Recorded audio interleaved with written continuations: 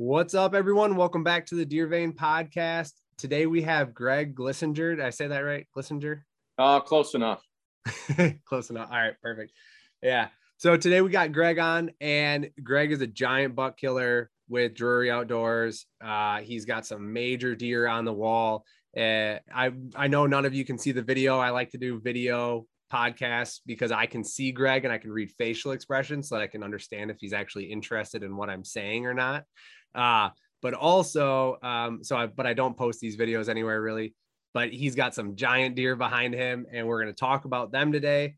Talk about a lot of land setup, land management type activity, and also the amount of work that goes into it. And then at the end of this, we're going to roll into late season and how Greg is planning out his late season because he still has a few tags to fill. So if you guys out there have some tags to fill yet and you're not sure exactly how to approach it, stick around because that's what we're going to be talking about today. So with that, Greg, thanks for joining me, man. We are maybe 15 miles apart. Yeah, that's a dang good guess. Not very far. When you reached out and we were playing tag and so forth, and you told me where you're from, and I was like, oh my gosh, it's really right up my back door. Right? Yeah, we'll have to. I know you're a super busy dude in the fall, so maybe next summer we'll get together over some beers and record a podcast in person. It'll be good. Yeah, that'd be fun. I would enjoy that. Yeah.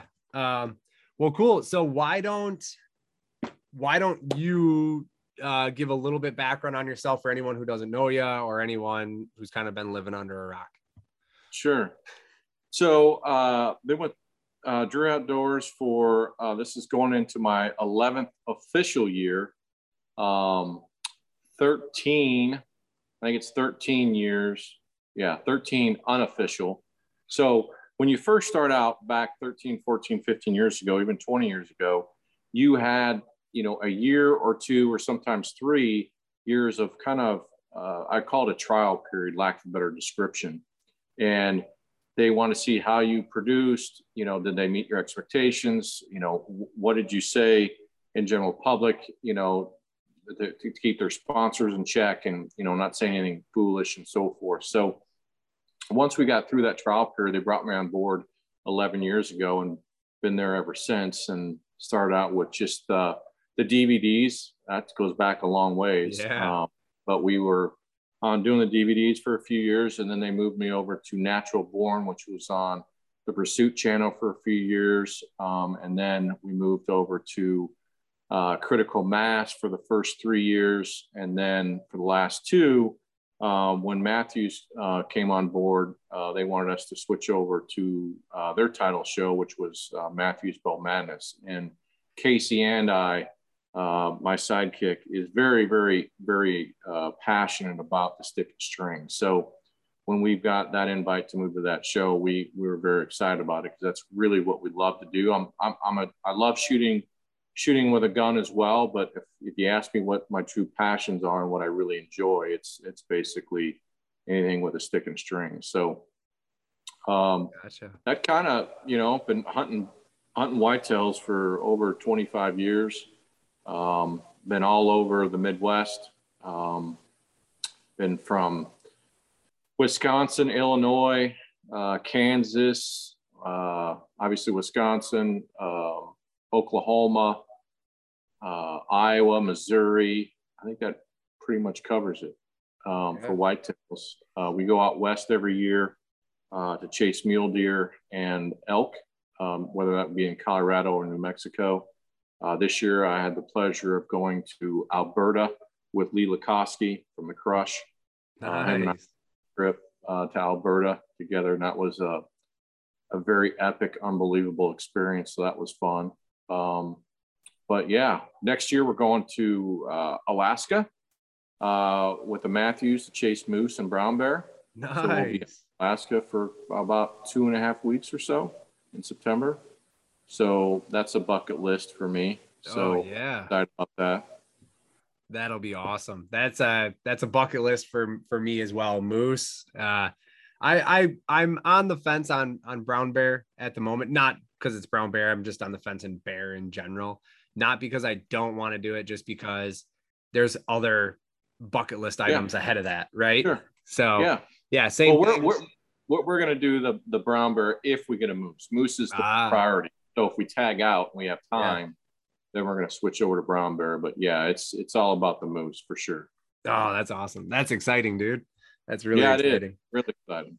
All right. You know, the only thing that I ever like makes my skin crawl is when you see those people in the videos with moose in Alaska and they're wearing a whole mosquito net just to hide. It can be tough. I've been in this will be my 4th trip to Alaska, and it's been I've been 0 for 3 with a bow, so it's been tough. But yeah, Alaska is I say it's the man up trip, physically, mentally. It's a grind. You don't shower for 11, 12 days. You know, part of you stink that you never thought would stink. It's a different experience, but you know, once you get back, you're glad to get back. But once you are home for a day or two, you're like, man, I wish I would never left. Yeah. You know, and I've always said the harder the suck, the better the reward. And it's a grind. I mean, you know, carrying 30, 40 pounds on your back, whatever it may be, and walking 12, 13 miles a day. It's in Alaska, it's tough. It's tough terrain. It's tough on your hips, tough on your knees, ankles. It's not for a fainted heart. I mean, you mentally want to be there because it just wants to spit. You're always wet. You're always cold. You're always damp. It's tough. And if you're not really want to be there, you won't last long mentally. Yeah, that's fair. I've always thought that the best memories come out of the suck, like the memories that you tell at the bar. 100%. I agree. If they come easy, the memories are not as good. But when it sucks and it's hard, you know, deeper the suck, the better the memories. I agree 100%. Yeah. And I know, and personal experience on that is I finally got my first elk last year, and it was, I think, day 31 or 32. I'd been out there for 4 years. 10, 12 days at a crack. And that's awesome. Finally, lots of close encounters, but never able to actually, get my bow sight on a bull broadside or even like a reasonable shot. And finally, one of my buddies looked at me when I was out there last year. He had stuck a bull and lost it. He was kicking himself really hard, 7 yards frontal coming downhill at him, and he stuck him in the shoulder, and he was just down in the dumps. And so the next day we went out, or he went and looked all next day and didn't find him. And then he went the next morning and didn't find him after that.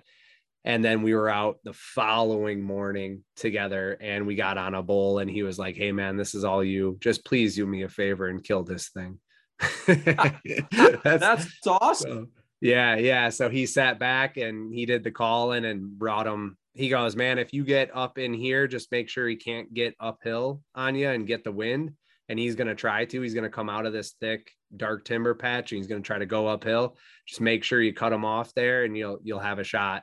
And that's exactly what he did. So I couldn't have been happier. I looked at him when we found him. I said, "How much meat do you want, man? I got nothing." So he took a whole rear quarter and a whole loin, and I was happy to give it to him. I was like, "Here you go, dude." Yeah. Like, never would have had this. Go elk hunting. I went elk hunting in my early 30s for the first time, and a friend of mine took me in.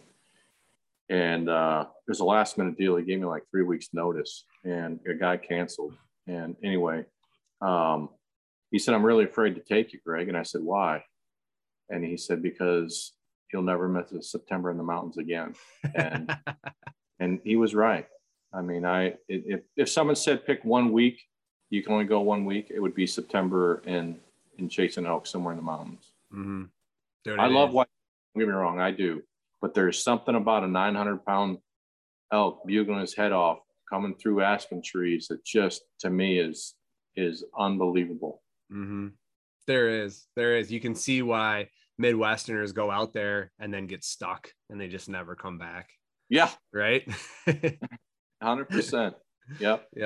Yeah, especially, you know, if you're from Illinois or even like South Central Wisconsin, where we're just kind of flat land, right? We're not in that western part. It's just all flat swamp. You get out there and you're like, this is gorgeous. It is Yeah. 100%. So yeah, jump in. Let's jump over to whitetail. So you have a couple like monsters under your belt. Extra innings is a buck that you got. Two is that 2018? Did you get him? Yep. Yep. And he was almost 240 inches. Yeah, 239 and change. Yep. Yep. And then major league was 203. Yeah, you did your homework. Okay. Yeah. Yeah. Yeah, I mean, those are phenomenal bucks. And major league was 2017 or 2016. 17. Yep. Okay. And then extra was 239. And then we went 194 was a Missouri buck following extra innings. And then last year we shot triple play, which went 233. Yes. So we've been on a very blessed run these last 4 years. Have all these bucks come off the same farm or for various farms? Various farms. Yeah. There's the three 200s were off the same farm. The 194 was off the Missouri farm. Okay. Where were the three 200s? Is that a Wisconsin or is that an Iowa or Illinois? That's an Iowa farm. Iowa farm. Okay. Yep. The 194 was a Missouri farm. Gotcha. I mean, regardless of where you are, those are hell of deer, you know? Yeah. So, and we were talking a little bit before this, but just to reiterate, so we're looking at you guys own property or lease property? I've done both. Currently, we own what we're hunting now. It's taken me a long time to get there. But currently we own what we hunt today. Gotcha. Okay. Did you ever lease at all before that? Absolutely. Yeah. Early on is how I cut my teeth, was leasing stuff. And, you know, one thing I will give advice to anybody who's leasing is make sure the best advice would be try to get a hunt it 1 year with a first right of refusal to get it the next year.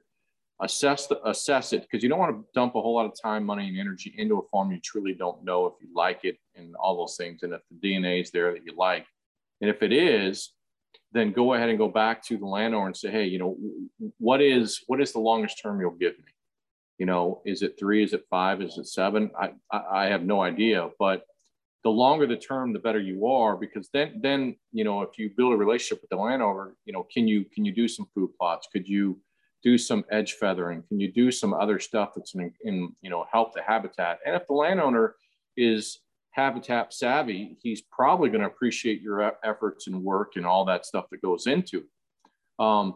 But keep in mind, you know, your fruits of your labor, when you put stuff into any property, yes, it may turn around that fall, but it's usually a couple of years that it's really going to benefit, because if you start letting bucks go and let them age, you know, you want all that time for that to basically, you know, suit the rewards of your efforts. So try to lock that lease up if you can. Some you can't, but if you can't, I'm not so sure I would stay there. And I say that because it happened to me, which was I fell in love with a piece of property, sunk my teeth into it, really turned it around. And then all of a sudden, the piece of property was average at best.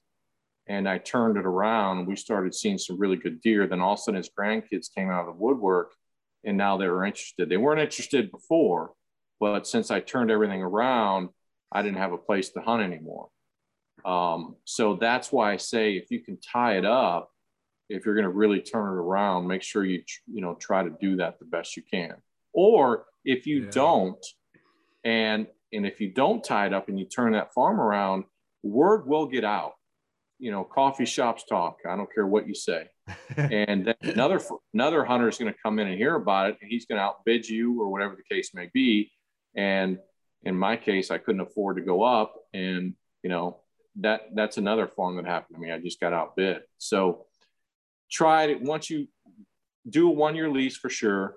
Once you get through that 1 year, if you like it, then try to tie them down the best you can. Yeah.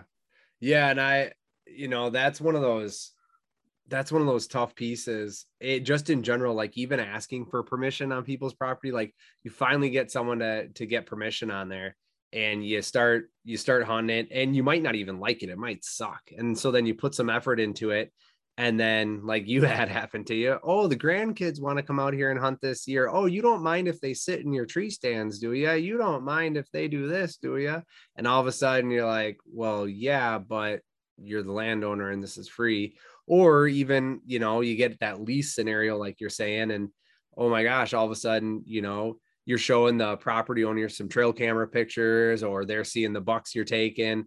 And all of a sudden, yeah, the cousins come and the brother-in-law comes, and all of a sudden you're like working yourself right out of that lease.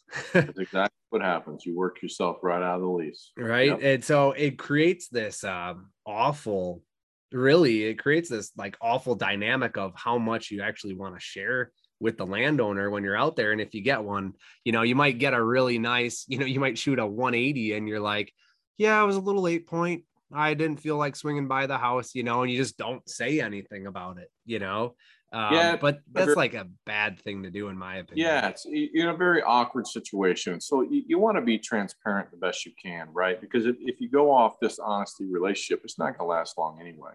Right. So the best thing to do is try to tie it up as long as he's willing to do it. And if he's not willing to tie it up, then maybe you should reconsider, unless it's just really that good.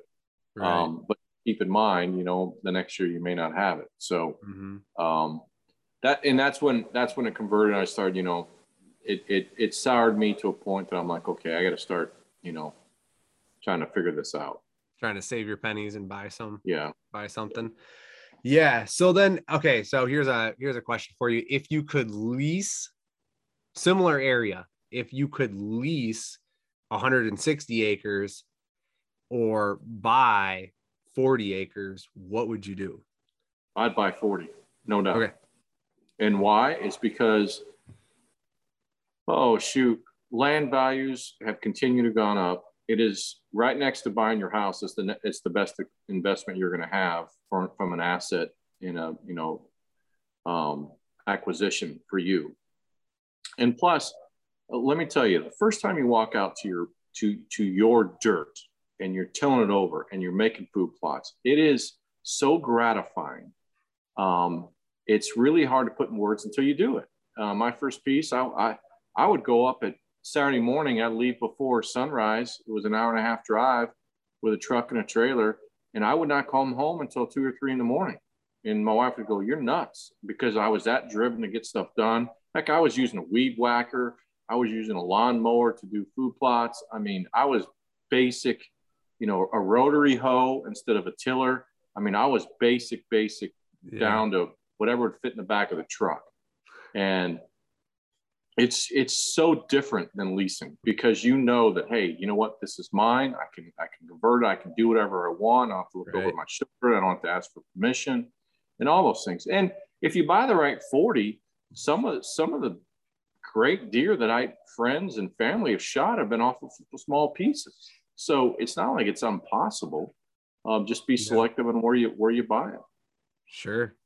Yeah, no, that's fair. And I figured that would be your response, but I was curious because, some people will, based on the financial situation, a 160 lease and I obviously would be less expensive annually or very likely less expensive annually than a 40 acre piece, depending on how much you buy for it or pay for it. But at the same time, you get more land, or you get the ability to guarantee 2, 3, 4 years down the line, it's going to be as you want it to be, rather than, I don't know, flip of a coin. And it's maybe just because of the lease experience, I was soured by it all. And so once you've gone down that path a couple of times, then you want to, kind of have your own place that you don't have to look over your shoulder. And honestly, you become more passionate about it, and you spend a lot more time there, and you really put the labor into it. And it's fun to see that stuff turn around. It really is rewarding. Yeah. And so that's what I would do. Okay. No, that's probably what I would do too. If you were, on the subject of buying land and starting land, in terms of property management, I'm trying to think here. I want to get to property management, but before that, I want to get to those 4 bucks that we mentioned earlier. Are you like with those high caliber deer? Are you killing them mainly in the early season, in the pre-rut, in the rut, in the late season, all across the board? Talk to me about the strategies behind, I guess, each of those deer, if you would. Sure. You know, Major League was the first one. He was the 203 and 17. And I chased him for 4 years prior. He was 7 years old. And when I say I chased him for 3, but I knew him when he was 3 years old, but I chased him for 3. So if someone really wants to learn a lot about hunting whitetails, and I'll use this Major League as an example, was I thought I knew a lot. But when you decide to chase a animal, and I mean one, and I would recommend this to anybody, pick out a deer. I don't care if he's 110 inch or 150 inch. I don't care. Pick out a deer and go, you know what? I'm going to go after that deer and only that deer. And then study the heck out of it. It will change your mindset. It'll change everything about you on how you hunt. And you'll learn so much. And that deer taught me, he took me from where I was to where I am now, purely because we had to study our tails off to get to him. And he kicked our butts for 3 years. And once we got him figured out, you know, obviously it happened, but he taught us so much along the way, which, you're like, well, what's some of those examples? Prime example was every single trail picture that I have of him, he never broke a time in any picture. So what does that tell you? Any idea? He's not fighting. He's not aggressive. He's not aggressive, right? So would you call to him?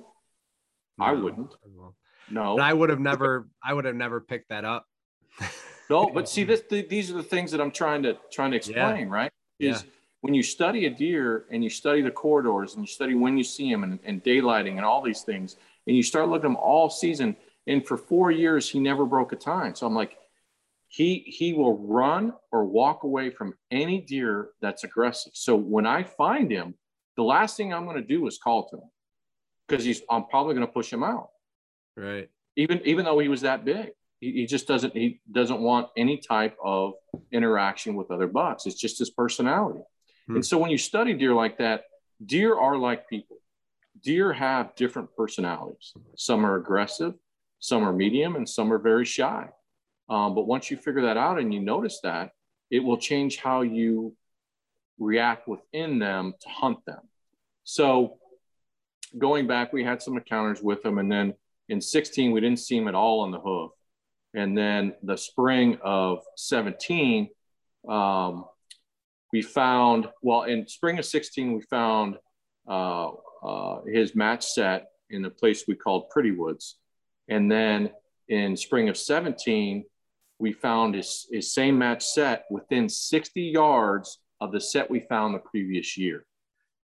Okay. So I looked at Lisa, my wife, and I looked at Casey, and I'm like, we got him. They're like, what do you mean? And I said, this is the spot. This is where he wants to be. And we couldn't figure it out because we were hunting all the way around him, but we never got him in daylight. He wasn't coming out of the woods. That's the bottom line. He just wasn't coming out. And when he did come out, it was well in the dark. And so I said, we're going to hang a set right here in this tree. In this fall, we're going to get him. And sure enough, we hunted around him all that fall of 17, bouncing around him. Never saw him, never saw him, never saw him, never saw him. And then finally we had the right pressure, the right wind. And it was November 3rd and November 4th, we went in there for the first time. Hard timber, ridge, and we went in there for all day sit. Went in there 45 minutes before daybreak and stayed 45 minutes after dark. And believe it or not, we saw him day one. First time in 2 years, I've seen this on the hoof. And I saw him coming through the timber, and Casey's tree stand was right up my head. So he was, call it, 5 feet above me. I could see bone, but I couldn't make him out. And I said, can you see him? And I think he said, it's him. And I'm like, really? He goes, it's him. Like, we just saw the ghost that we've been chasing for 2 years. And it's, Yeah. and then, so he got by us. We never had a shot. We went in there 3 more days in a row and saw him 2 more times. And then we moved a set at high noon to move it down the ridge 30 yards. And that's when we killed him the next day on November the 9th. So we hunted him 5 straight days. And trust me, I did not like doing that, going into the woods and penetrating, leaving all that scent 5 straight days. But every single day we went in there for all day sits. We never came out. And on November 8th, we did not see him at all. So I thought, with all this moving and us laying our scent everywhere, I'm like, we probably pushed him out. And I called Mark and he said, well, 2 things are going to happen. You're going to either push him out or you're going to kill him. And I said, well, I'm going to keep going. He said, you might as well. What do you got to lose? And so we went back in there on the 9th, and sure enough, we got him.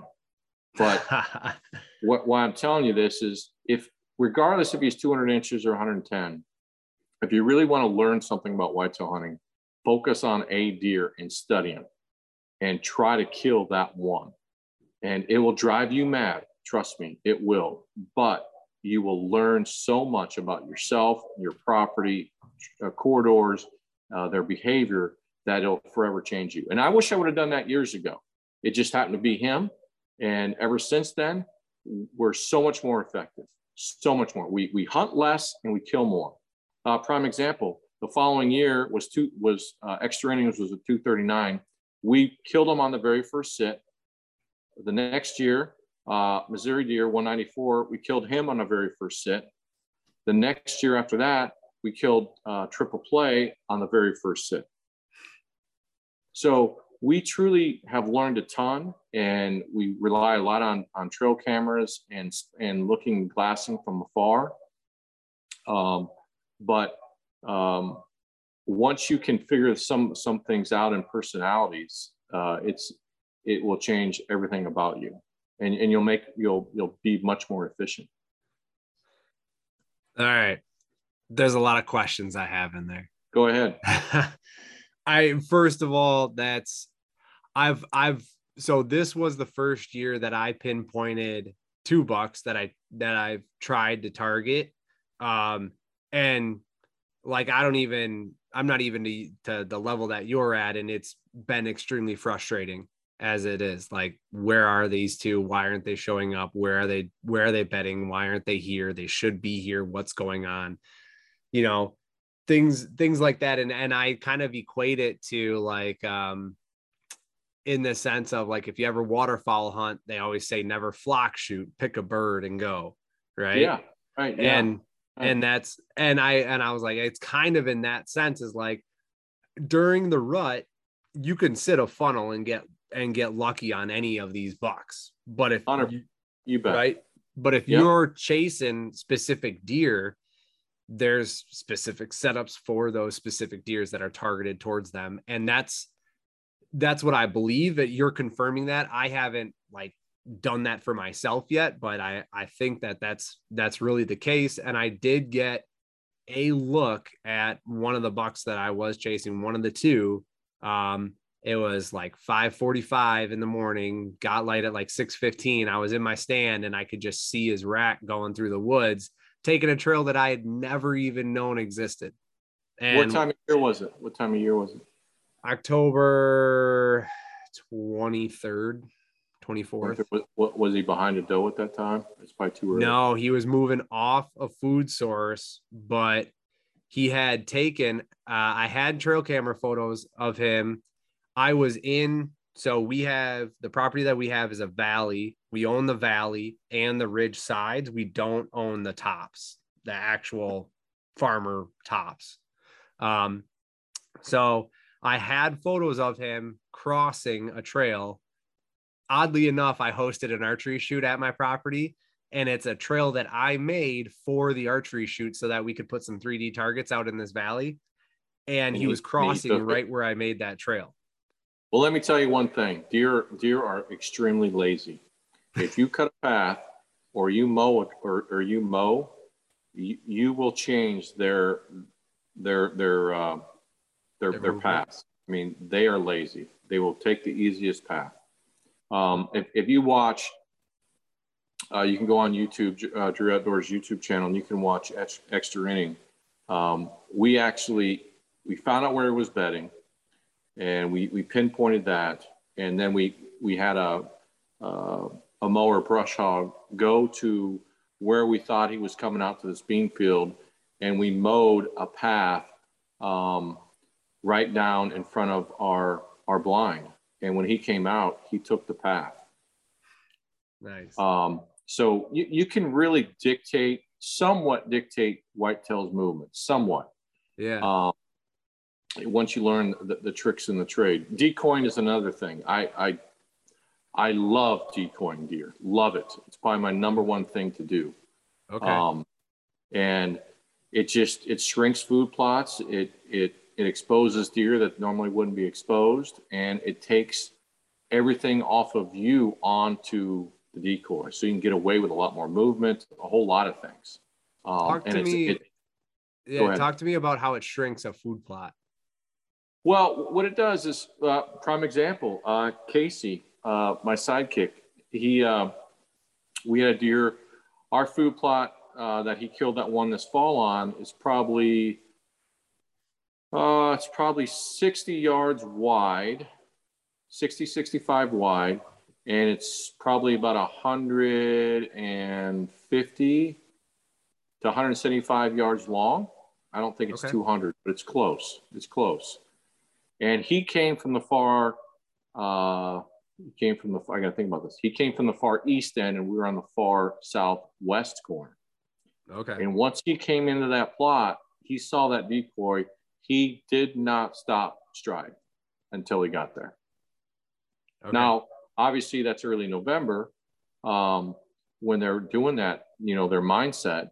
But I mean, I have killed so many over decoys. It's nuts. And it's because once they see it, it's not a deer they recognize. They're curious. They got to come check it out. And if you set up your decoy right, and we can talk about that too if you like, it's more often than not. Now, don't get me wrong. Sometimes it does work against you. Sometimes they're scared of them and they just move on. And sometimes you have does out there that blow and stomp and all that things. That does happen. But I've had more luck than unhappy sits. I can tell you that. And from about the 25th, 26th of October through, call it the 15th, 16th, 17th of November, depending on the setup, I will take a decoy almost every single sit. Almost. It's a pain in the butt to carry, and they're loud, and they're cumbersome, and all those things, but they are well worth it. I killed my Missouri 144 this year over a decoy during rifle season in Missouri. I took a bow, and we got him with a bow over a decoy, and that's on DeerCast. And well, so is Casey's. Casey and I are both on DeerCast. You want to thumb through it, you can see both of those kills, both over decoys. Gotcha. Matter of fact, it just launched 3 or 4 days ago on the YouTube channel. The whole entire hunt, both those hunts I just mentioned, are on Drew Outdoors YouTube channel. You can go watch them. It's like 22 minutes long. Okay. Yeah, I haven't seen those yet. Then you can see it, and you can see the food plots and all of it, because we have drone footage of where they came and so forth. So it'll really kind of put what I'm explaining to you in a visual state of mind. Yeah. All right. So that's awesome. I do want to cover decoys before we jump there. So now I'm backtracking from property management and decoys, and we're going to get there at some point. But one of the things that I've kind of thought, and you're proving me wrong right now, so like this could certainly be a misconception on my end, is that where you find shed antlers typically dictates their wintering ground. It doesn't always dictate their rut or early season ground, but you killed Major League where you found the sheds, and you had enough confidence that this was his home to go in there during the rut, and obviously it paid off. Can you like talk to me about that a little bit and explain that a little bit? Well, there's many different data points. The reason why we hung that set, which is we knew he lived on that side of the farm. Okay. We just could not dial him in where. And yes, you're right. That tells you where he shed. It's where he wintered. Absolutely. But I believe once I found the first set, I'm like, that's interesting. Then I found the second set and I'm like, he is not coming out of here. Because one thing I can tell you, out of all of this, most of the whitetails that we harvest are, without a shadow of a doubt, 4. That's very on the young side. Most of them are 5, 6, and 7. Casey's that just shot an 8-pointer here a week ago, I have 100% confidence he's 8, but I believe he's 9. Dang. So with that said, when we have that much history with deer, you learn a lot. And I'm like, okay, he's in this perimeter. We can't figure him out. We found his shed. He has to be here. He's not. We lose him every year from late October through the middle of November. And I'm like, this is where he's at because he has to be. I've got him surrounded and I can't find him. So it's more or less a process elimination. He's not here, not there. He's not here. He's not there. 2 years in a row, I found a shed. So I'm like, he's not coming out of here. He's finding his does. He's pushing them into this pretty woods. And it was a sanctuary for us. We never went in there. The only time we go in there is to shed hunt. That's it. That was the first time ever. And I had that farm for almost 15 years. It's the first time I ever hunted that hardwood ridge because we know what goes on in there. And I'm like, it's not worth it. Well, it was worth it because I'm like, we've tried everything else. We got to try this. So it wasn't, I'm not proving you wrong. It was a process of elimination of how I got there. Right. Oh yeah. And I guess you're proving that just because that's his wintering ground, it doesn't mean it is not his rut ground either. Like it could be, right? Very much. Very much. And how we killed him, he actually pushed the doe into that ridge line. We killed him behind the doe. Okay. On the November 9th at like, I don't know, 7:30, 7:45, 8 o'clock. Oh man. So, and when you first went in there, was it more, did you like dive straight into that ridge or were you like 20 yards in? We were probably 85 to 100 probably. Okay. So you went in there pretty deep on the first shot. 85 to 100. And the reason why is because it was the right tree, and where the tree was, it was kind of on the top of a ridge, so I could see both the east and west, and we could see pretty deep to the north. And I was convinced he was bedding to the north, is what I was convinced he was. And I wanted to find a spot that if I missed him, I could see both sides. So we went in there, we hung the set that summer, thinking if and when we're going to go, I want to observe day one so we can make adjustments. Because we've never sat there before. Right. And here's another great thing that I would love to share, which is, Casey and I spend a lot of time together in the woods, whether it's in a tree stand or blind or whatever it may be. And obviously we're not going to kill a deer every single time we go in. But one thing I will tell you is we're going to harvest information every single time we go. And when we sit with intent. And we have, as everybody has on their phones, the app called Notes. And we will watch traffic. We will watch bucks. We'll pay attention to the different age of bucks and go, okay, that's different. They're now coming out of this corner. They used to be coming out of the east corner. Now they're coming out of the northwest corner. Why is that? What's changed? Because Mother Nature's landscape is always changing. One corner was brushy. Maybe a tree fell on it, cut the trail off. You don't know until you go in there in spring, right? So that is one thing that I learned early on is don't waste your sits. Get your nose out of your phone playing games and observe what's happening in front of you and make those notes and make adjustments that following spring to change the deer traffic to push those deer in front of bow range or gun range, whatever your weapon of choice is. And since we've been doing that is what's changed our success rates through the roof. I mean, you ought to see our notes at the end of the year. We compile them, we go over them, then we rack and stack them based on financial commitment and the amount of time it's going to do. And then what's going to be the best improvement with the time we have. And we're never going to get to all of them. We never do. But we definitely rack and stack them. And since we've been doing that, it's been changing our success rate. I mean, Casey killed his largest, 171, 2 weeks ago with a bow. I mean, you go watch YouTube, you'll see him. He went nuts, and it's all because of work and effort. And, you don't kill them in the fall, you kill them in the spring. That's when you kill them. With the setup. Because of the setup. That's exactly right. You kill them March, April, May. That's when you kill them, is when you get in there and do TSI work or warm season grasses or whatever you're going to do. Change your food plot from a rectangle to an hourglass or maybe an L to create a pinch point or, edge feathering, whatever you're going to do. That's when you kill the deer. You don't kill them in November. Gotcha. Okay. So, back to how you dove in on Major League the first time. You said you had set up in the Pretty Woods, and it was meant to be an observation sit, or it's meant to be like a potential kill sit, but also an observation sit, like you wanted to be able to see.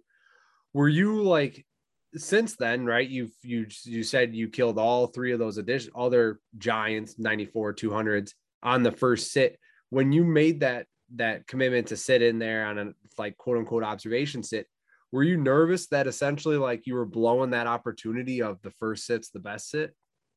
Well, yeah, for sure. But I mean, we hung it so that we could see both sides, and we hung it knowing that it was going, but the problem was I didn't know if he was going on the east or west side of the ridge. Okay. I didn't know that. So I had to find myself, where can I see that, knowing that there's probably a good chance I'm going to have to make an adjustment. And we saw him, and he was like 60 yards away on this path, right? We saw him the next day in the same path.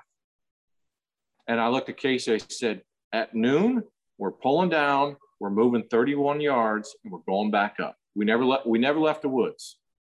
And so I was ranging different trees before we pulled the set down. And I had the tree nailed down. I said, that's the tree we're going to.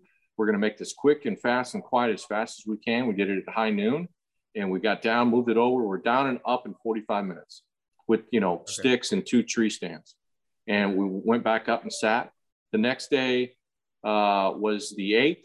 We didn't see him. And I'm like, moving the tree stand, blew him out. And then on the 9th at 7:30, 8 o'clock, we shot him at 31, 32 yards. Yeah.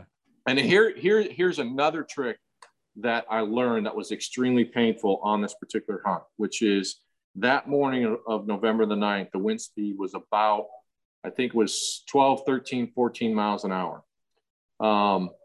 And when you're in hardwoods, oak ridges, those leaves are still on in that early November.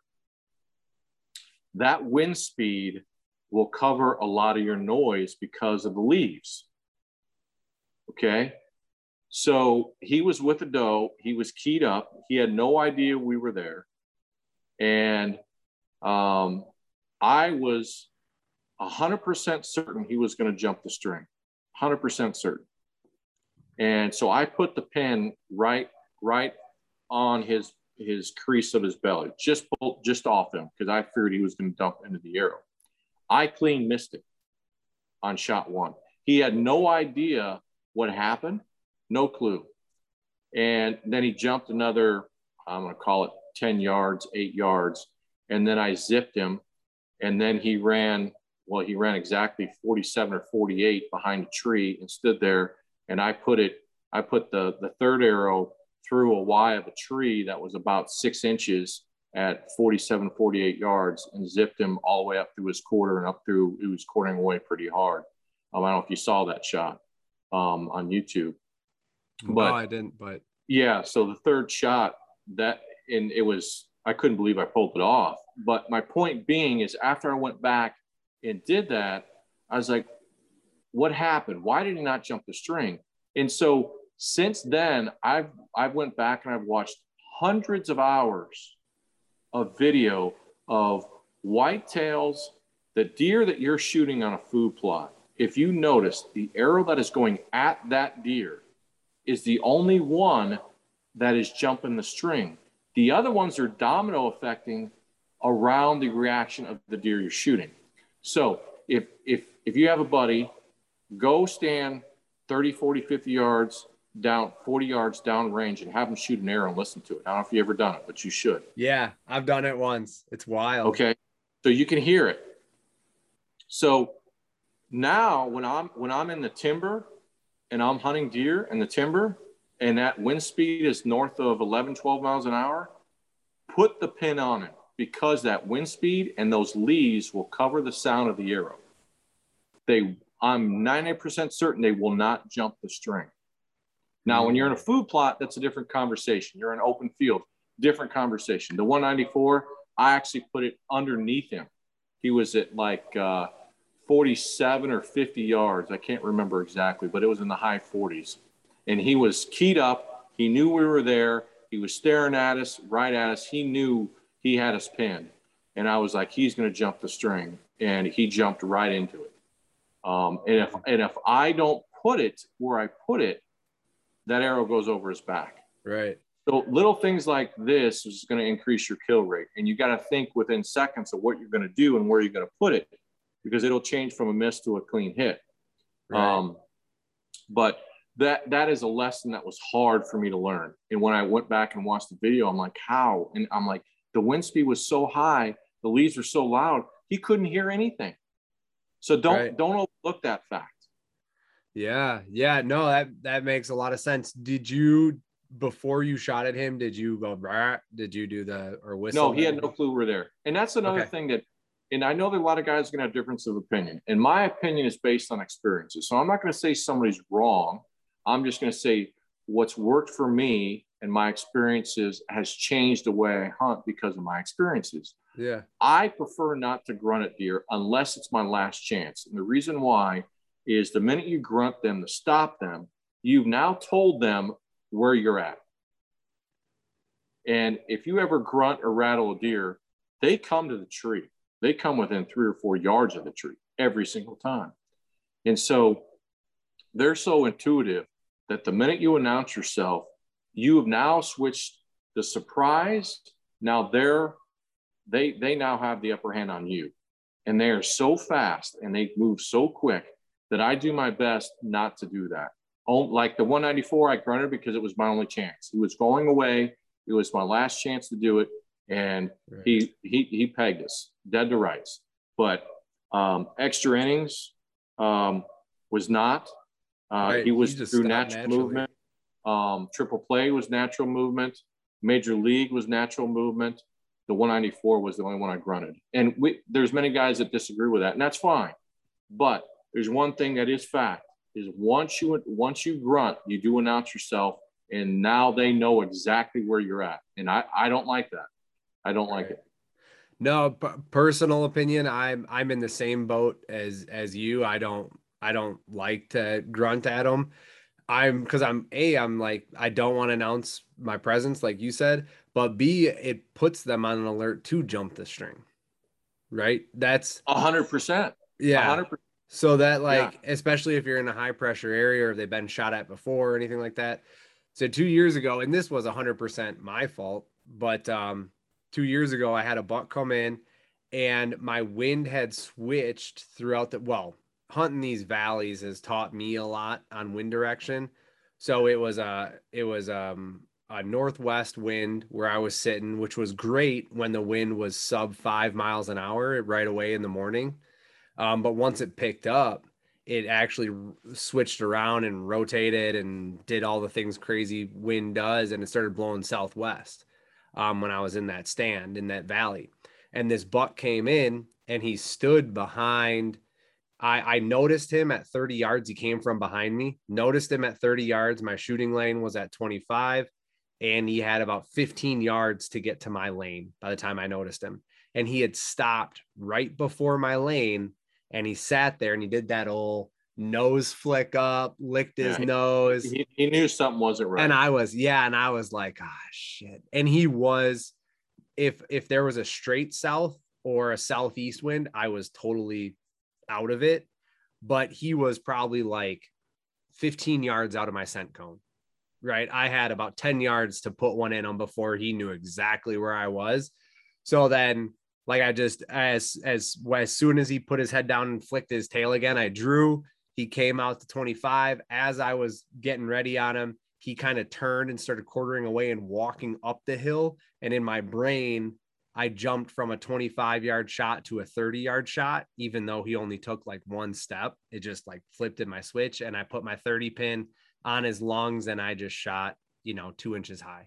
And I was like, and that shouldn't have made a huge difference. Like, I probably pulled the shot, whatever, but I had a bunch of questions on that from buddies and friends, because I filmed it all. I posted it to Instagram, and they're like, why didn't you stop him? Why didn't you stop him? I was like, well, Instagram only lets me post a 1-minute clip. If you would have seen before, he was stopped there for about 2 minutes, scent checking. And I was terrified that if I did go. So let me ask a question. You said he was at 25 yards? Yeah. Okay. Do you recall your arrow feet per second by chance?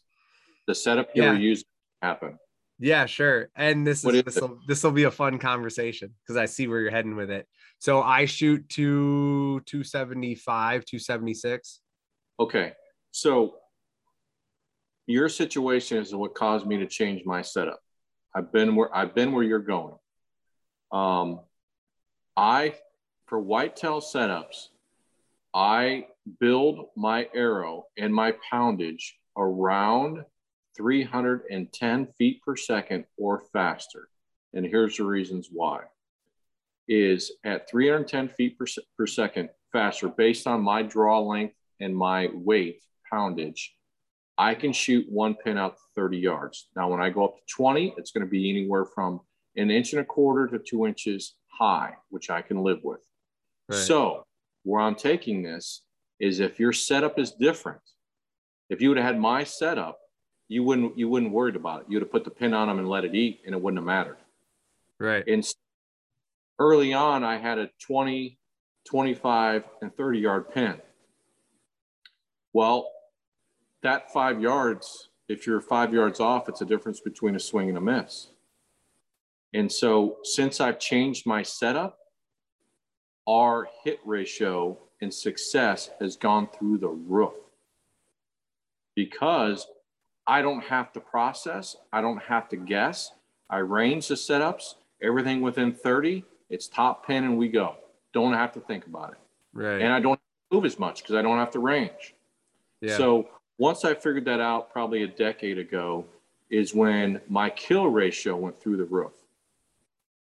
So it's something to consider. Now, there's guys out there, you know what, that's too light of an arrow. Well, what's your poundage? And I know you're a tall dude, so you're probably shooting. Yeah. So my poundage is right at 70 pounds, anywhere from 70 to 73, depending on the bow. My arrow weight usually falls between 408 and 415. Okay.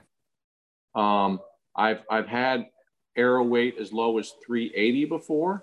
Killed them all. Our arrows were snapping at that weight. We moved when I get to that. My favorite weight is 410. That seems to be, pass-throughs are great. The arrow stability, they don't snap, any of that stuff. And since I've been doing that, Casey, you ought to see the math I have in my workbench. It drives you guy man crazy. But it pays off. And these little things add up in the long run, because if you can do all the homework up front, it's going to increase your success rate in the field, because it's going to minimize your mistakes and maximize your kill ratio. And that's the difference, because you don't have to think. You don't have to worry about it. Yeah, I know. And so if you would have had that setup, you wouldn't have missed, because it wouldn't have mattered. Yeah, I hear you. I'm not, it's something to certainly consider, because I know Levi Morgan's in the same boat as you. Kind of shooting that 410, 420, 430, similar draw length, similar draw weight. I'm running 550 grains, 75 pounds, 30-inch draw, shooting 275. And if So the thing that I was very happy about that with is I did pass through the elk shoulder and his rib, and I passed through the entire thing. I know Okay. elk is totally different than whitetails. Okay. Now you're going down a Right. different path. So Now you want to ask me what my elk setup is? no. Okay. So I'm explaining where I'm at. And that was, I wanted a setup that I was very comfortable with shooting a quartering towards whitetail if I had to put one in the shoulder, and one that I was very comfortable with elk. And I didn't want to switch. I just wanted one setup. And I'm also going to openly admit that I had buck fever like a mother, and I could have pulled the shot so poorly that, Well, it's just me. yeah, So, it right. happens. So going forward, my thought process there is why I put the 30 pin on his lungs rather than the 30 pin on his heart is where I needed to be. I needed my gap to be, from the top of the lungs with my 20 pin, and my 30 would have been on his heart. And then I should have been just fine. But in my head, I just moved the 30 pin up. And I certainly understand. And I purchased a 1 pin, and I'm going to dial it in this year it seems like for whatever reason, I set my stands up 25 yards from where I'm expecting these deer to come. It's usually somewhere in like 22 to 28 yard range. Mm-hmm. So I would like to run a single pin next year and probably set it for 25 or something like you're saying, where essentially 1 pin will cover a lot of ground. And maybe that's a little reduction in weight to cover more ground and still be happy with it. Well, you have a lot of arrow weight to give up and still be plenty efficient if you want to go down that path. I agree. Maybe that's something we can argue over beers this summer. Well, I mean, but I can't argue with the amount of deer you have behind you. It's not arguing. It's just a different philosophy. It doesn't make it right. When we go elk hunting, I'm pulling a 5-10 arrow. Okay. So yeah. But for whitetail, I have 2 different setups for that reason. I'm not going to shoot a 5-10 in a whitetail. Why? It's overkill. It's like would I take a 50 caliber rifle to go shoot a prairie dog? Absolutely not. I wouldn't do that. And sure. So you scale it down based on what's important. I'm a big fan of having 2 holes in a whitetail for obviously blood trails and bleeding them out quicker. And that 410 arrow seems to be the magic number for me. Have you punched through shoulder with that? And it's 130. So it's perfect. It's that arrow speed, kinetic energy, and slug weight, and all those things. It's push and pull all the time. But once you find that magic thing that works for you, your kill rate will go through the roof because you're more accurate and you're flatter. The flatter the trajectory of your arrow, the more accurate you are. Mm-hmm. And it gives you more forgiveness. You can make more mistakes because you're flatter. Right. Have you passed through any shoulders with that setup? I don't shoot at the shoulder. Okay. I mean, accidents may happen in the future, but I really not to. I won't, but I try not to. Oh, I agree. And I didn't try to shoot my elk in the shoulder, and I don't try to shoot any deer in the shoulder. Yeah. My main thought process in going with that heavier arrow was, if I do, I would like to just push through it anyway. But I did a test in elk camp probably, it's well over a decade ago. We shot a bunch of elk and I took all their shoulders and fresh. I'm talking with 24 hours, and we put them against targets. Nobody in camp penetrated the shoulder. Nobody. Okay. Yeah. Broadheads fixed, 500 grain arrows, 550. Guy was pulling, 75 pounds. One had 80. Nobody broke through the shoulder on an elk. Nobody. I'm not saying you can't. Right. But ever since that day, I'm like, I saw so many setups, and I'm like, it's not even worth trying. Sure. And there's a difference between like the shoulder whole bone or the scapula that goes off. True. So I went through the scapula for clarification with everybody, which is right. That thing's like a half inch, maybe quarter inch at the smallest, but half inch probably. That's totally different than shooting like the knuckle in the shoulder, right? Yeah. like where that scapula attaches to the actual, what is that? The femur, maybe. So yeah, it's an interesting concept, and that's one of the popular topics in archery today, right? I mean, you said you're a stick and string guy. Like that's something that you see going back and forth on forums a lot. And like you, I sincerely appreciate you saying it doesn't make it right. It's just what everybody's belief is. Cause I think that's where it's at too. Whatever you're confident in and you think you're going to kill deer with, until it proves you wrong, stick with it. 100%. That's bow, that's arrow, that's broadhead, that's release, your setup, all of it. Yeah. Because if you don't have confidence when you walk into the woods, you're in trouble. I've been there. It sucks. Yeah. It does suck. All right. So one of the I want to jump back again to why can't I think of that buck's name that we were talking about earlier? Major League. Major League. Yeah. I wanted to say Bo Madness for some reason. So jumping back to Major League, when you initially set up for that observation sit and then said, you know what, he's 60 yards down the trail twice, we're moving down. Was that set up in a way that he would not wind you if he came in from the east or the west? Every single time he came from the north, which is exactly what I thought.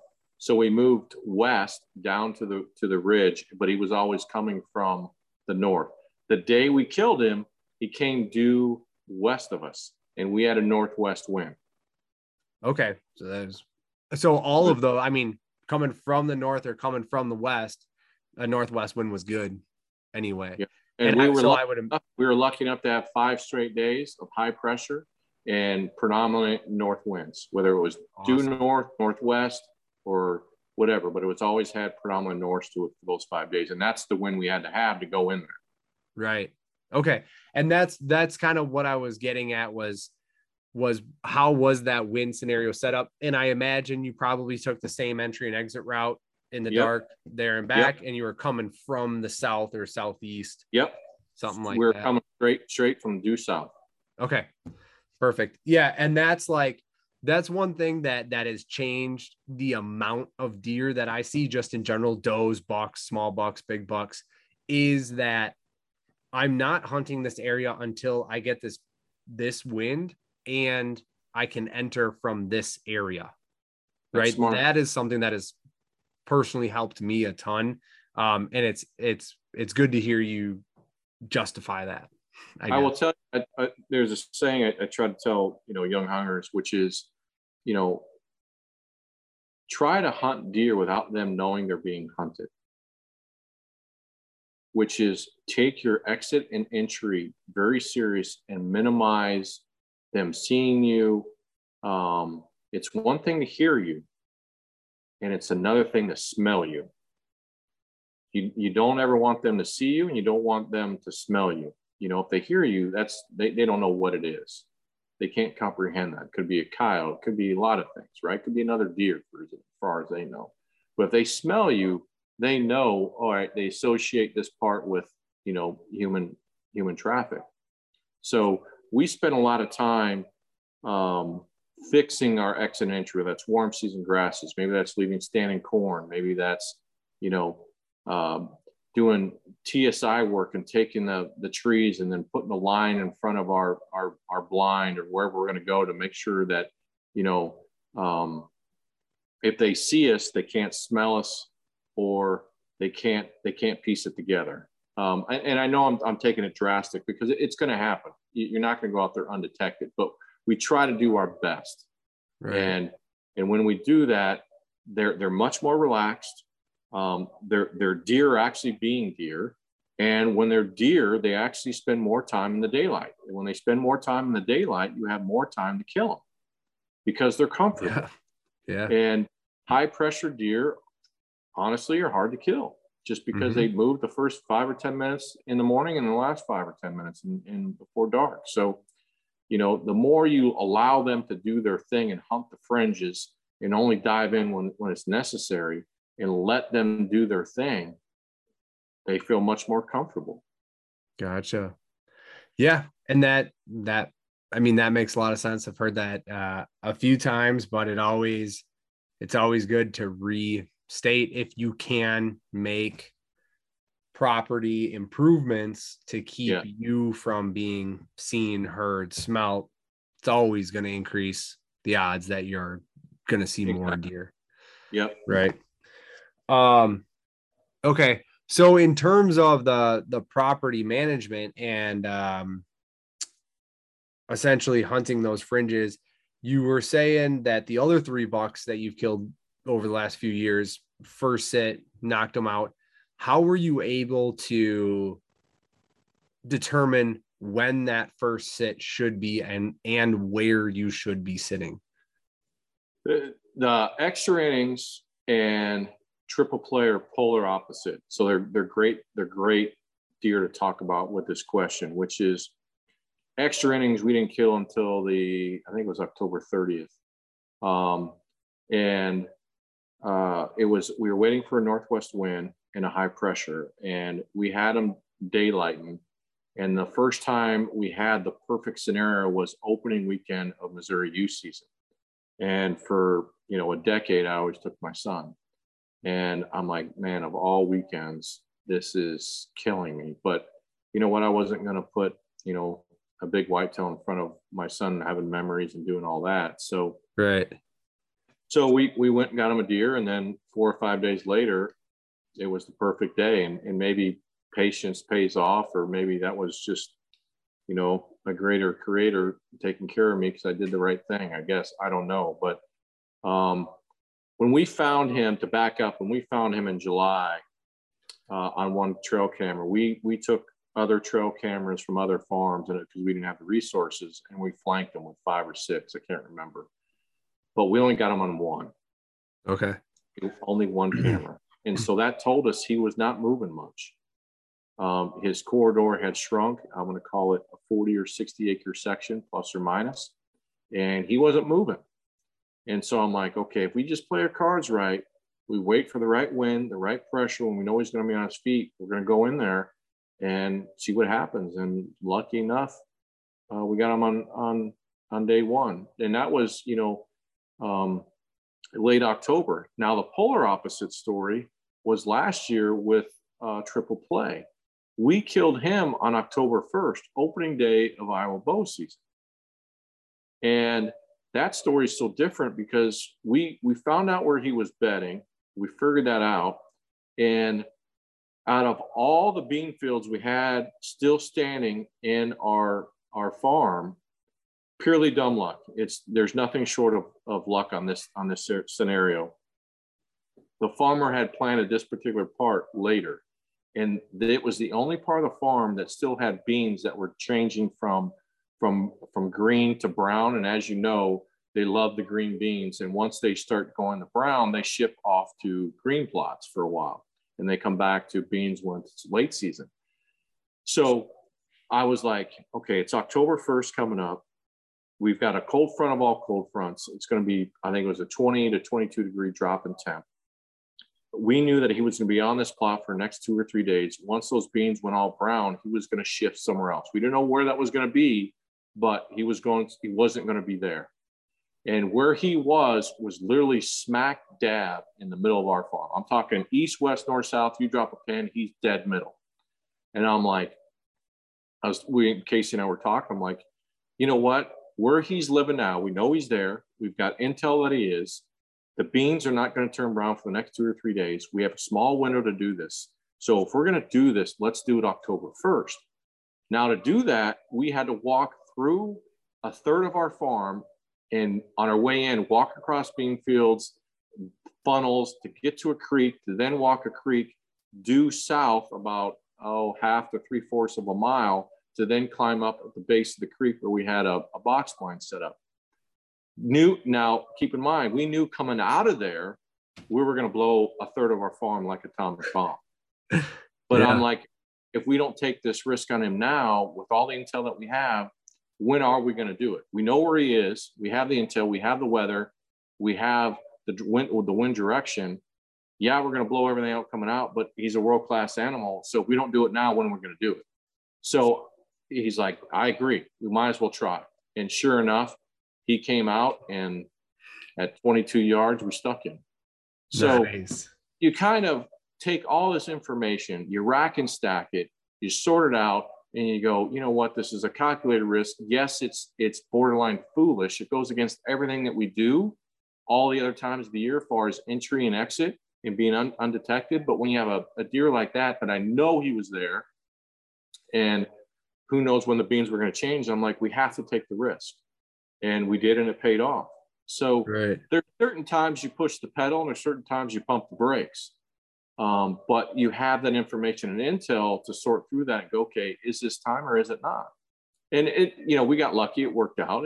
It had a chance of not working out. But, when that early season is, they're very patternable too. And I knew that with those beans being still green, that I knew we only had a few days for that before it was going to change. So I'm like, we might as well do it now. We know where he's at, and it paid off. Yeah. Okay. Yeah, those are totally different stories, right? End October, pre-rut, early rut, whatever you want to call it at that point. And then, that first early season green time, which is just, straight food, right? Yeah. And you said it is like you've made the calculated risk. What are you running cell cameras? Or are you guys checking those by hand yet? We do everything. We have it all, just because cell cameras are so expensive. They are. So what we do, we have a lot of, ton Reconyx cams everywhere. And then once we, figure stuff out, we only have limited cell cameras. So we'll strategically use them at the right time of the year. Gotcha. To try to, drill down on certain animals. But, prime example on that one, when we went and mowed the path to set everything up, we pulled the cameras off the tractor. So we didn't go down in there just to pull the camera. We went down there to do work. And while we're down there, we're pulling cards and leaving the tractor run to cover our scent and noise and all that stuff. So that's another trick of the trade too. If you can pull cameras while you're doing work on a tractor, that's a beautiful thing too. Yeah. Yeah. I will say I had, this year I had a nubbin at like 6 yards while I had a combine at like 28. And, because I texted the farmer, I said, are you picking that tonight? And he said, yeah, I'll be done by 4. And at that point it got dark at 6. So I was like, sure, I'll get up there at, 3 o'clock or 2:30 or whatever, and I'll hang out for the evening. And he was picking corn. And yeah, that was actually the only night that so far this year that I've seen a shooter. I think it was one of the ones that I was after, but I'm not sure. He didn't show up. I have 3 cameras in that area, and he made it around all 3 of them somehow. But I saw him at about like 40 yards, and I just threw a whole bunch of like prickly ash is what it is up there. Just like really, really small diameter 1-inch trees that are 8 feet tall and full of thorns. They're just really annoying. And he was working his way through that stuff. And there were some does. I saw a couple does. I saw this little nubbin, and I saw another little 8-point that I've been seeing often. But yeah, combine was right there, and those deer did not care. Yeah. even the big dog, he didn't care. No, he was they just don't walking around. I was texting the farmer too. He was in the combine, and I was like, big one in the woods. And he's like, really, right now? I'm like, yeah. And he's, 30 yards from me. Anyway, okay. Those are great dynamics between those two, and good point to check those cams while you're out, doing work, trying to tie that together. So if you're going to be out there anyway, plan it at a strategic time or whatever to get out there. Yeah. All right. I know we're rolling on like probably an hour and 30 minutes right now. So let's do a speed round here for a decoying. When do you like to use decoying, and how do you run that setup? There's going to be a lot of difference of opinion on this, and my opinion is based on experiences. So I don't want to have anybody blowing up my Instagram page saying you're. So I'm going to do a disclaimer right now. I love bucks. I have not had a whole lot of good experience around does. I'm not saying you can't. My experiences have not been good. So we always run a buck, and we run him. My favorite distance is 18 to 22 yards, and I always do them quartering to me. And the reason why I do quartering to me is because more often than not, the buck is going to approach him plus or minus face on. And then that will give you quartering away of the deer you want to harvest or potentially broadside. And so a lot of guys will go, isn't 18 to 22 kind of close? Well, it is. I'm not going to say it's not, because it is, but I'll tell you the reasons why. Is I figured out that plus or minus 20 yards is it's enough buffer that on these fields that if they want to circle them and put the decoy between you and where your setup is in the decoy, I've never had a buck not feel uncomfortable by cutting that distance between me and the decoy. What I have when I used to do decoying at plus or minus 30 yards is there are times where a buck will hang up and circle on the opposite side of him and not commit. And that usually happens around 40 to 50 yards. And so they're out of obviously range at that point. So when I started pulling them into that 18 to 20, if they hang up out that 10, they're still at plus or minus 30 or 35. Right. So they're still in the kill zone. So since I've been doing that, we've increased our kill rate. So that's why I like that 18 to 22. And then when I go out there, if the plot is not flat and it's got some terrain, or if you know a deer is coming from this corner or that corner, I always make sure I shift that buck so that I actually squat down to the eye level of the decoy and look through the terrain of the field I'm hunting and make sure I move it certain paths so that I can maximize their visualization once they hit that plot. So gotcha. I may move it, 5 or 6 yards one direction when I squat down and look at eye level so I know they can see it. But I always try to stay within 18 to 22. It's very rare I go past 22. Very rare. Got it. Do you ever worry about scent on the decoy? I do. We're lucky enough to have a wonderful partner in Nose Jammer. So before I break the food plot, I actually spray the heck out of my boots. And I always do my best to set the decoy up on my side, meaning where my setup is. And I always stay on that side, my side of the decoy. I don't walk around them. Never do. Okay. And I set them up. And then when I'm there, I have my Nose Jammer in my hip pocket, and I will spray my boots again before I leave. And then I walk out. And when I walk out, I walk straight to my setup. And when I walk in to set them up, I walk straight from my setup, meaning 90 degrees. So if I'm in a blind, I'll go to the middle of my blind and I'll go do 90 degrees. Because that way, if they do catch my scent or my track, they're dead middle of my blind. And they're going to get the arrow before it happens. Right. So I don't go from the corner or a 45-degree angle. I get within my blind or my tree stand, and I go straight out and straight back in. So I minimize that scent line. I'm a big fan of Nose Jammer as well. Decoying in the woods. You ever Never done it. Okay. So only field edges.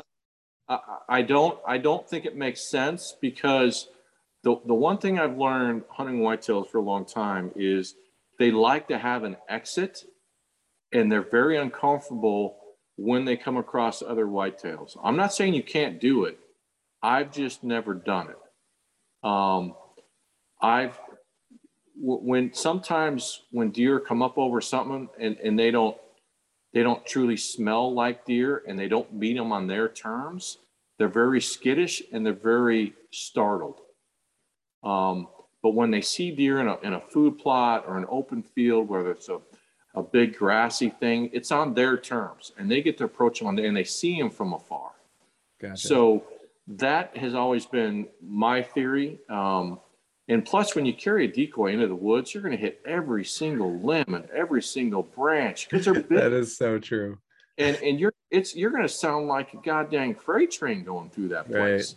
Right. That's fair. So I've just never done it for all those reasons. Not saying you can't. Maybe guys have and they've had great success. If they are, keep doing it.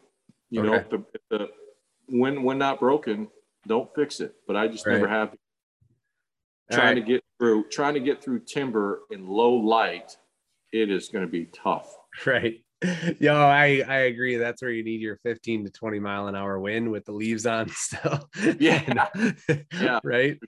Maybe these hurricane winds that we had yesterday. Right. Yeah. Oh man. All right. So decoying. All right, done. So mainly field edge decoying or open area. Open, it could be a grassy field, you know, a CRP field, whatever. But yeah, open places where they can see it for sure. Got it. Okay. All right. Moving on to property management. Again, no huge elaboration here. Top 3 improvements you would suggest to anybody purchasing a new piece of property or hunting a property for the first year where they can do improvements. Increase your bedding, whether that be through TSI work, edge feathering, and your exit and entry. Now, obviously food plots is, you know, that's a no-brainer, right? I think that goes with the thing. But increasing your exit and entry to minimize your exposure, and then increase your TSI work and edge feathering to then dictate deer movement. That would be my top 3. Besides food plots, because food plots are, you know, obviously. Food plots, numero uno. Okay. But then increase bedding, plan like. But you want to increase the bedding and do the TSI work based on how you're going to hunt them and based on the wind direction you're going to get to and from them. So if you're going to dictate and do all this work, do it with a purpose, which is if you're going to hunt this spot on the north wind, then make sure. And obviously in fall, the most dominant wind is always northwest, most often. So make sure you put that bedding or the timber stand improvement in where you want them to bed so you know where they're bedding. So you have the wind favor every time you go in there. Now, not every deer is going to bed there, but more often than not, the majority of them will. So you might as well put that in your favor. And when you do edge feathering, when you do that, make sure you take advantage of dropping those trees to create either increase the traffic or decrease the traffic based on where your setup is. So it increases their traffic flow in front of you. Did that make sense what I just said? Yes. I mean, so I'm sorry, this might be just me being so new to property management, but what is edge feathering? Edge feathering is when you take a bunch of timber that's on the edge of a field and you tip it over. Okay. So that you allow more browse for them to eat, but also you dictate where they're going to move, which is, okay, they're coming out of a timber line. They can come out anywhere. If you got a 150-yard timber line, they can come out anywhere, right? Right. I don't want that to happen. I'm going to edge feather those fields and say, hey, I want you coming within 40 or 50 yards of my set. And I'm going to dictate how you're going to get there. Gotcha. So I'm going to feather these field edges so that when they come from the north, they're only coming out 3 or 4 spots based on where I want them to come from. So that I know I carry the wind because I'm going to be on this particular wind. So when they come in, I know that I'm covered. Got it. Okay. Yes. So then with that knowledge in mind, that makes a lot of sense. So run your edge feathering to increase traffic in front of your set. Exactly. That makes a lot of sense. Just don't go edge feathering. Right. Go about it before, because once you cut a tree, you can't glue it back on. So do it with really. No, I'm serious. No. I know. I know that is forward. It's got to have a purpose, right? Because once you cut it, you're not getting it back. Right. No, so that is my lay it down in a direction that's going to benefit you. Yeah. No, I 100% agree. And that's like one of my biggest fears. This is the 3rd season of hunting the property that we now own. and really starting to get into this. And I'm like, all right, Dad, we need to do some property improvements. And he's like, sure, let's plant a food plot over here. And I'm like, okay, why? He's like, I don't know. It seems like a good spot. And I'm like, well, hold on a second. Let's just figure out how we're going to hunt this. Because once we cut these trees down, these trees are 30, 40, 50 years old. They ain't coming back tomorrow. Right. Well, so we need coming back in your lifetime. Right. Exactly. So we need to make sure that what we do is right. And we have a plan. And I'll give you some advice on that, which is I've learned a lot through consulting, right? So I've been doing this well over 2 decades. And everything I've learned is find somebody better than you in what you're trying to learn. And even if you have to pay for it, the knowledge you're going to gain is going to carry you a lifetime. Yeah. So if you don't understand it or you're uncertain before you start doing all these land management things, because you can't turn back time once you cut trees. You don't want to make mistakes. So it wouldn't be a bad idea to reach out to certain consultants in your area or find somebody and bend their ear so you don't make a mistake. And the other thing too, you talked about food plots. Make sure you plant certain foods based on the season you're going to hunt them. Like our Wisconsin farm. We know we're only going to hunt this in late season, 100%. I've tried early, I've tried mid. It doesn't work because it's predominantly ag. So now we're buying, whether it's the corn or beans, whatever they have, we're buying it back. We don't even hunt it until late December into January. Okay. And we always buy the grain back. We don't do green plots because I'm not going to hunt over green. I'm going to hunt late season with snow on the ground and really cold temps. And when it's really cold temps and snow, they're always going to grain, whether it's bean or corn. They don't go to green plots. So on our Iowa and Missouri stuff, we have a mixture based on where we're going to hunt them and different food plots, whether it's clover. Then we have some brassica mix. We have grain fields, but we mix it up so they have a variety. So keep that in mind too, based on when you're going to hunt that particular plot. Gotcha. Yeah, that's a great point. You know, are you targeting it? Is your property good early season? Is it good late season? Are you targeting it during the rut? When are you doing work there? And that is another. Certain farms produce deer certain times of the year. And sometimes it's going to take you a few years to figure that out. But once you do, you know, prime example, last year, I killed my largest Wisconsin buck with a bow, 167. Casey killed another one, 6-year-old, 3 days or 4 days after I killed mine. And we only hunted that farm 3 days. Just those 3 specific days in the late season then. Yep. I killed one. We had one day we didn't. And the next day he killed. And the reason why the fun out of it, Greg? There's some truth to that. There is some truth to that. I'm not going to argue with that. But we hunt so much and throughout different states that we're constantly going somewhere else. So I can see why you say that. And for the common guy, yeah. But I will tell you this. I love throwing arrows at whitetails, man. I freaking love it. I got no problem sitting through 3 days and killing 2 deer. I got no problem with that because I spent a lot of years, man, that I didn't kill a deer. A lot of years where I didn't kill a dang animal. Right. So I'm making a lot of lost time. Okay. No, that's fair. I'm glad you say that because I'm in that lot of years where I haven't killed. But it's that time where, like, I mean, obviously last year I missed 140 incher, which would have been great.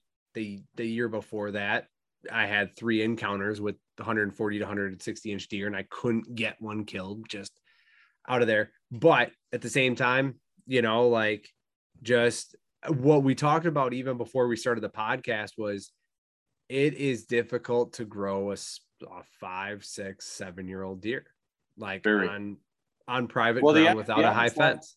The average life of a whitetail is 3.5 years old. So you once you break 4, you're doing something that is not normal, whether it's through hunters, coyotes, natural EHD, CWD, just natural predation of being a whitetail, hard winters.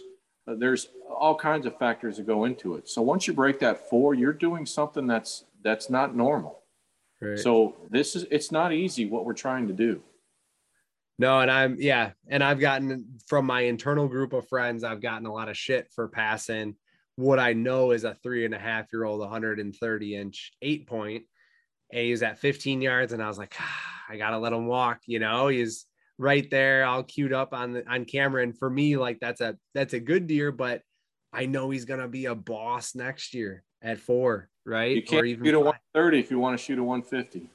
Exactly. So like, yeah. So they're like, man, Heller, you're ridiculous. You're stupid. You should have shot that thing. But God bless you. I hope you get that 155. Like. I think it comes down to who you are. You know what? We all graduate as hunters through your age, and the more you hunt, your mindset changes, and the older you get, it's a different. You're chasing something different.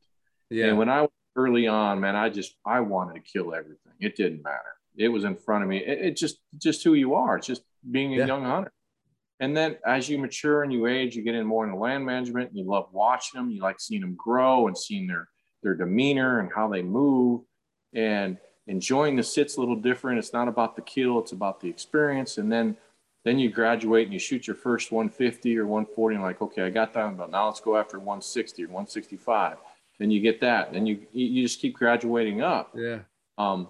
But it takes time, and it takes a lot of effort, and sharing knowledge like we're doing tonight. But everybody will get there if you really want to spend the time. And that's the the off season is where you kill them. You don't kill them in the fall. And we spend a lot of time doing it. I mean, if Casey and I think whitetail hunting, and I know our two wives will tell you this, almost 365 days a year. I'm serious when I say it. It is that addictive. Now, we may not be in the field 365 days a year, but we're constantly texting. I'll be in a plane or coming back, and I'll constantly look at an arrow going, you know what? We should be looking at this plot this spring. We should be putting a plot here and cancel this one because it didn't pan out this year. We ought to move it down here. And he's like, yeah, that's a good idea. And if you got a buddy who you can bounce ideas off, that's even better, because he's going to help you, or he's going to go, yeah, I don't know. He's going to think of something you didn't think of. And you always come out a better situation if you got somebody you trust that you can run ideas by. Always. Mm-hmm. Yeah, that's fair. That is very fair. All right. So you said that and I do have that buddy. So his friend of mine who's been on the podcast multiple times, his name's Parker. His family has 200 acres, 10 minutes down the road from our house. So I bounce ideas off him all the time, and he's got $7 over 140 on his wall. So he's having a dry spell as of late as well. He's just like, dude, I don't know what is going on, but I've been. Oh, it's hunting, man. Don't kill yourself. Don't do it. Yeah. You're going to have, it's no different than baseball, professional athlete. You're not going to have good years every year. It's just not going to happen. Yeah. Yeah. Certainly. That makes sense. So, well, anyway, I have that buddy, and yeah, it's great to bounce ideas off of him. But you said you hunted that Wisconsin late season farm 3 times, killed $3 or $2. No, $2 in 3 days. $3 in 3 days. What is your best advice for, we're rolling into late season here. This is December, I don't know, 16th today. Yeah. What is your best advice for people going forward from that right now time frame to mid late January when you can still hunt in Wisconsin? You got to leave the grain, man. Whether it's corns or beans, we actually meet the farmer. We stake it out. This year I couldn't do it, but Casey physically ran and jumped in the combine with the farmer, and we staked it. Him and I used Hunt on X, and we drew the line of where we wanted it, and he ran out there and he told the farmer where exactly to go. If you don't have beans or corn in late season, it honestly is a waste of time. Where we're at, we're predominantly in an agricultural part of the country. We have very little woodlots. And so in those woodlots, we spend a lot of time doing timber stand improvement and knocking over, so we have woody browse for them to eat in the winter. So we try to increase that so they have multiple sources why they're coming to our place. And as you know, come late season, you will attract deer that you did not have all year long because you've got food. And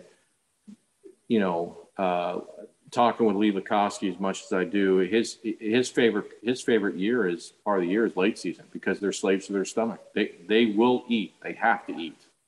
And if you've got the food and you've got the right wind, you can get there, which is predominantly more often than not a north wind that time of year, and you got the food, you will get bucks that you didn't know you had. And it's tough to sit, especially in Wisconsin. Last year, I think we had it was pushing 2 feet of snow when we killed those 2 bucks, and it was, cold. It was frigid. It's a long sit. You try to go in there the last hour and a half because it's too cold. You can't sit there too long. But right.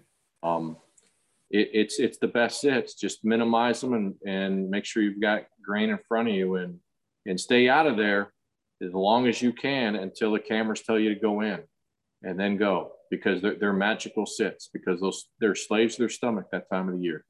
Gotcha. Are you on board with the colder the better? Oh yeah, for sure. Okay. Within reason. If it's too cold, you can't go. It's it's unbearable. We don't go, of course. But yeah, no doubt. When it's cold and there's snow on the ground, they move.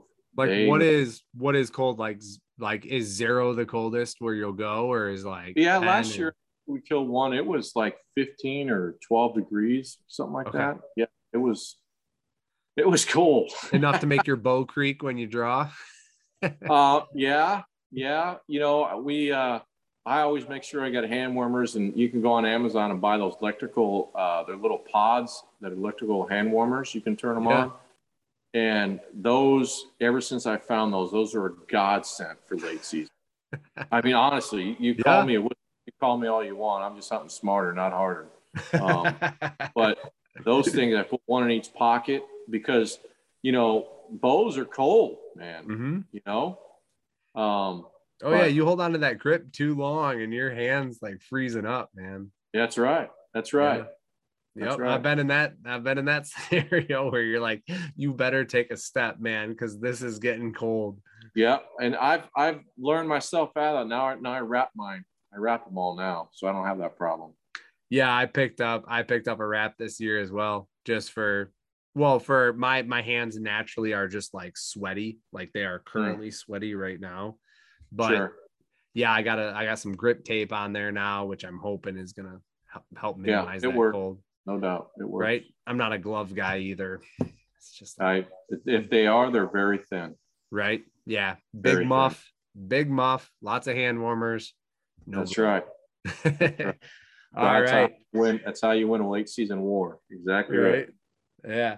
Well, hey, Greg, thank you so much for popping on, man. Really appreciate it. Where can people find you if they want to hit you up, if they want to ask you questions or check out your content?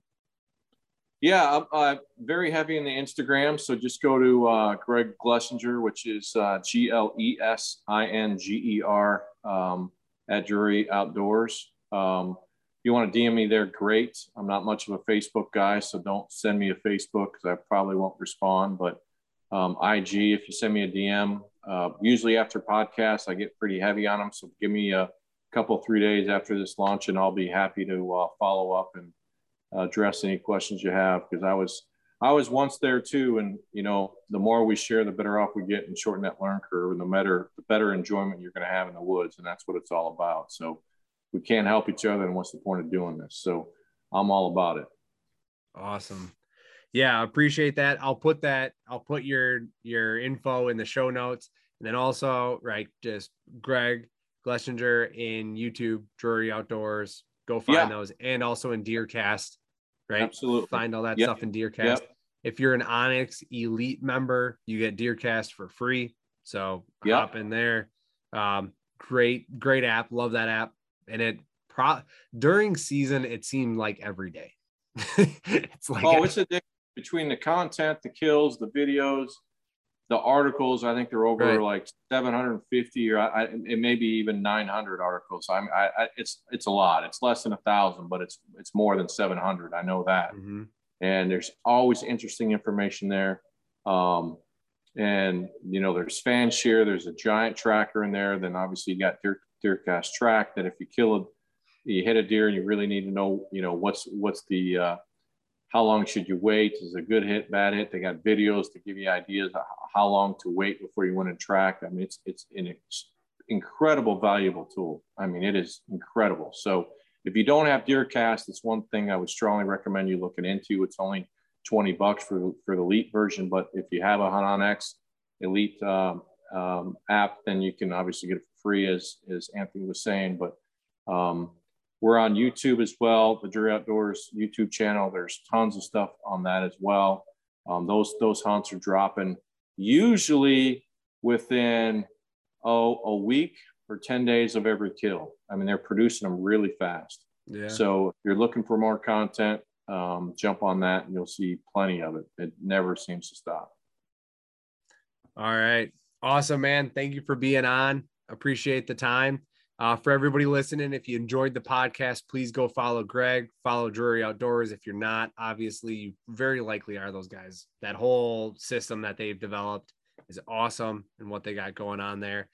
And if you enjoyed the podcast as well, please please subscribe. Really appreciate that. And if you have the time, I would really appreciate a review as well. Those help raise the rankings and just let people find me a lot easier. All right. Thank you everyone for being on. Appreciate it. Catch you next time.